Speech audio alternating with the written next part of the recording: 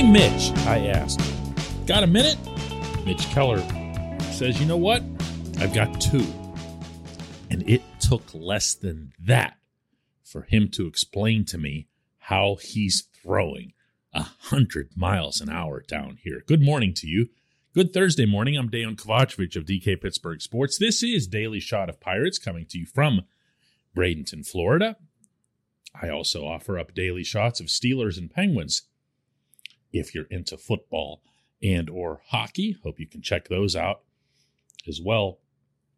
Mitch, it's safe to say, has been the buzz of the beginning of spring training. Doesn't mean it'll hold up. Doesn't mean anything of consequence will come of it by the time the team charter lands in St. Louis. At the same time, we are talking about 100 miles an hour. And when you look back over the 2021 season that Keller had, in particular, set aside whatever concerns or criticisms that you had about him and that I had about him before last season. And you know what I'm talking about there. It was the nibbling stuff. It was the afraid to throw inside stuff. All of which was 100% valid. But by the time he got sent down to Indianapolis in the middle of last season and worked with Joel Hanrahan, who now unfortunately is out of the organization, Hanrahan was able to set him straight in that specific facet. By the time Keller came back to Pittsburgh, he was working inside. He was working the inner part of the plate. He was backing hitters off. He didn't exactly turn into Bob Gibson, but it was no longer a shortcoming, much less the shortcoming. Instead, it was this bizarre lack of velocity in every other start. Remember this? And this went through the entire season, before and after the demotion to Indy. What happened? What could possibly have happened to cause him to drop from a range of 94, 95, 96 down into the 90, 91s? Because that's where he was. And more relevant right now, what did he do to get to 100? Here's the answer that he gave me yesterday. Where did it come from? Well, I've thrown hard my whole life, so it's just kind of getting back to finding how I used to throw hard and why I used to throw hard. So it's just looking at old video and seeing how my body used to move and just kind of doing drill work to find that same way I was moving in 2017 through 2019. So just trying to emulate that and get better here and there. And it just kind of unlocked for me a little bit there. You just went looser and more fluid? Yeah, I'm just trying to get more fluid, more loose, less tense, and then just using my legs that I got. Sounds pretty basic, right? Well, maybe, but maybe there's more to it as well. This portion of Daily Shot of Pirates is brought to you by our friends at North Shore Tavern. That's directly across Federal Street from PNC Park. It's home of Steak on a Stone, an eating experience, underscoring the word experience. The steak is brought to you partially cooked on an 800-degree stone, and you do the rest. It's a ton of fun, it's a great meal, and it's a baseball atmosphere like no other in Pittsburgh. North Shore Tavern, right across Federal Street from PNC Park.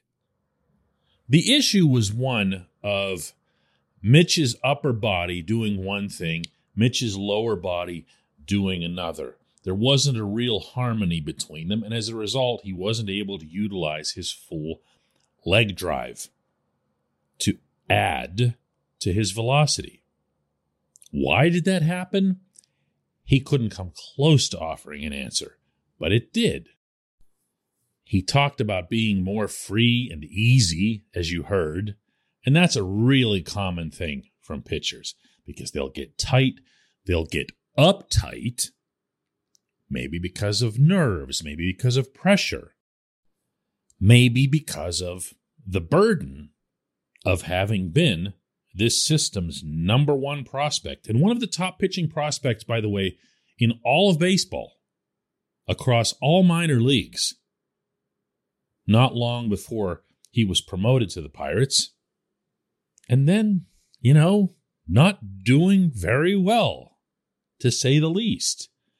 And having people like me and you even question his courage, question his ability to have a presence on the mound. But I'm here to tell you that 100 miles an hour, particularly if it's located with even reasonable precision, man, there's a lot of presence to be found in that. And there are some side bonuses as well if he's throwing 100. And by the way, although he first got attention for that with an Instagram post by the facility and the program in Charlotte, North Carolina, where this occurred a couple of months ago for the first time, he's also done it here. He did it 2 mornings ago at Lecom Park in a live batting practice off the actual regulation mound facing an actual regulation set of hitters with a radar gun behind him. 100 miles an hour.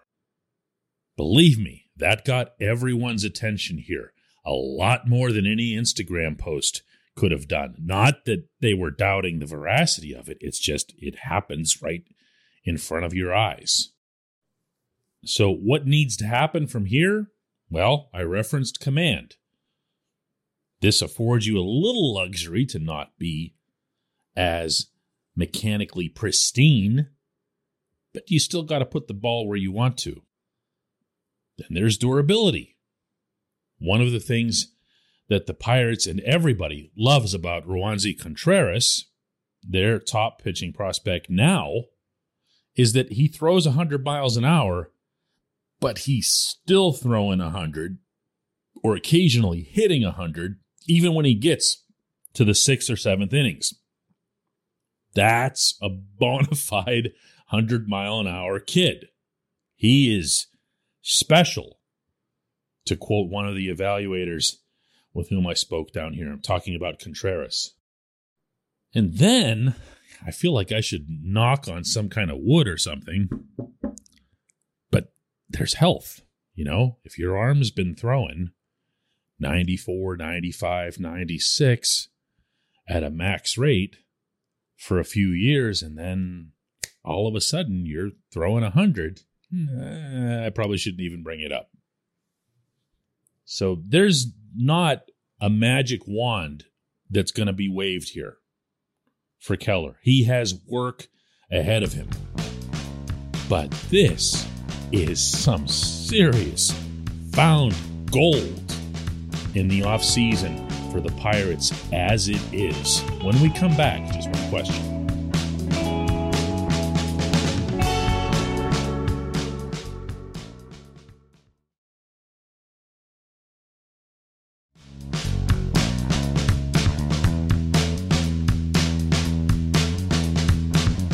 Welcome back. It's time for J1Q, and today's comments from Chris, who asks, DK, if Nick Gonzalez and Leover Peguero are moving up the organizational ladder as a double play combo, and their play dictates that both will be ready by 2023 or 2024, why not get a head start on the position switch for O'Neal Cruz?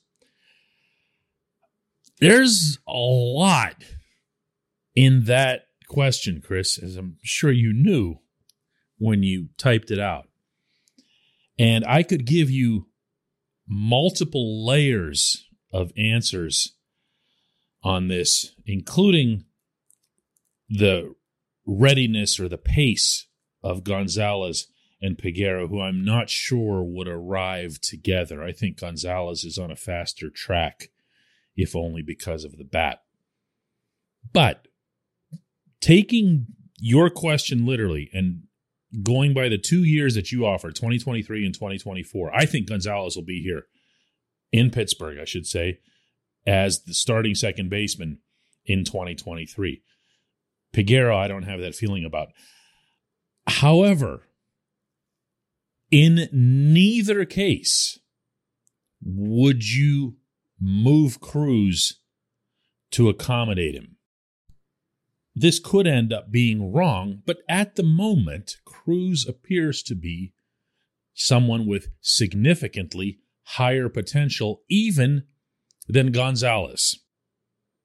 He achieves his power hitting results in a borderline freakish way. He has the strongest arm of any player at any position in the entire organization, including pitchers.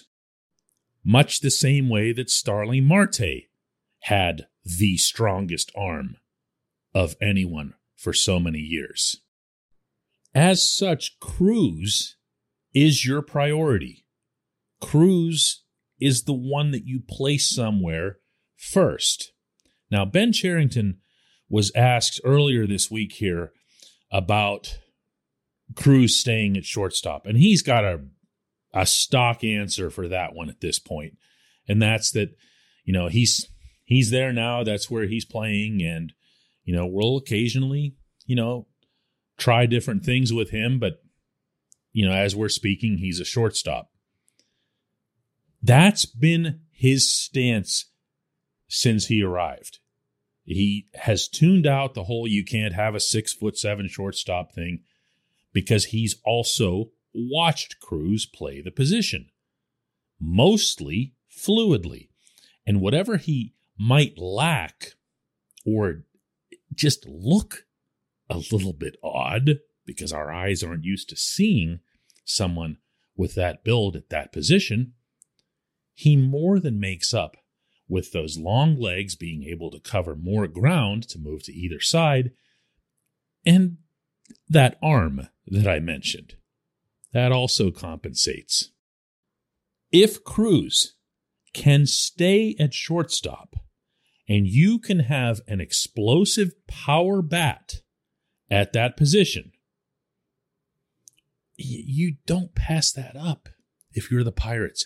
You have to find different wild card elements along the way toward building a, go ahead and stifle your laughter here, championship team. That's supposed to be the goal. I'm not getting into a whole payroll nutting conversation here, but that's supposed to be the goal. And with this budget or $100 million payroll or $120 million payroll, you're still going to need the occasional freak. And that's Cruz. I would prioritize him. And I believe that the Pirates will prioritize him. If and when Peguero arrives and looks like he's just a can't miss this or that, whether it's defensive, offensive, whatever, you figure things out up to and including possibly moving him to another team. One of the things that Cherington has set up, and if he's lucky and smart, this will come to fruition, is that he's got quality and quantity in the minors. He's got multiple players at the same position.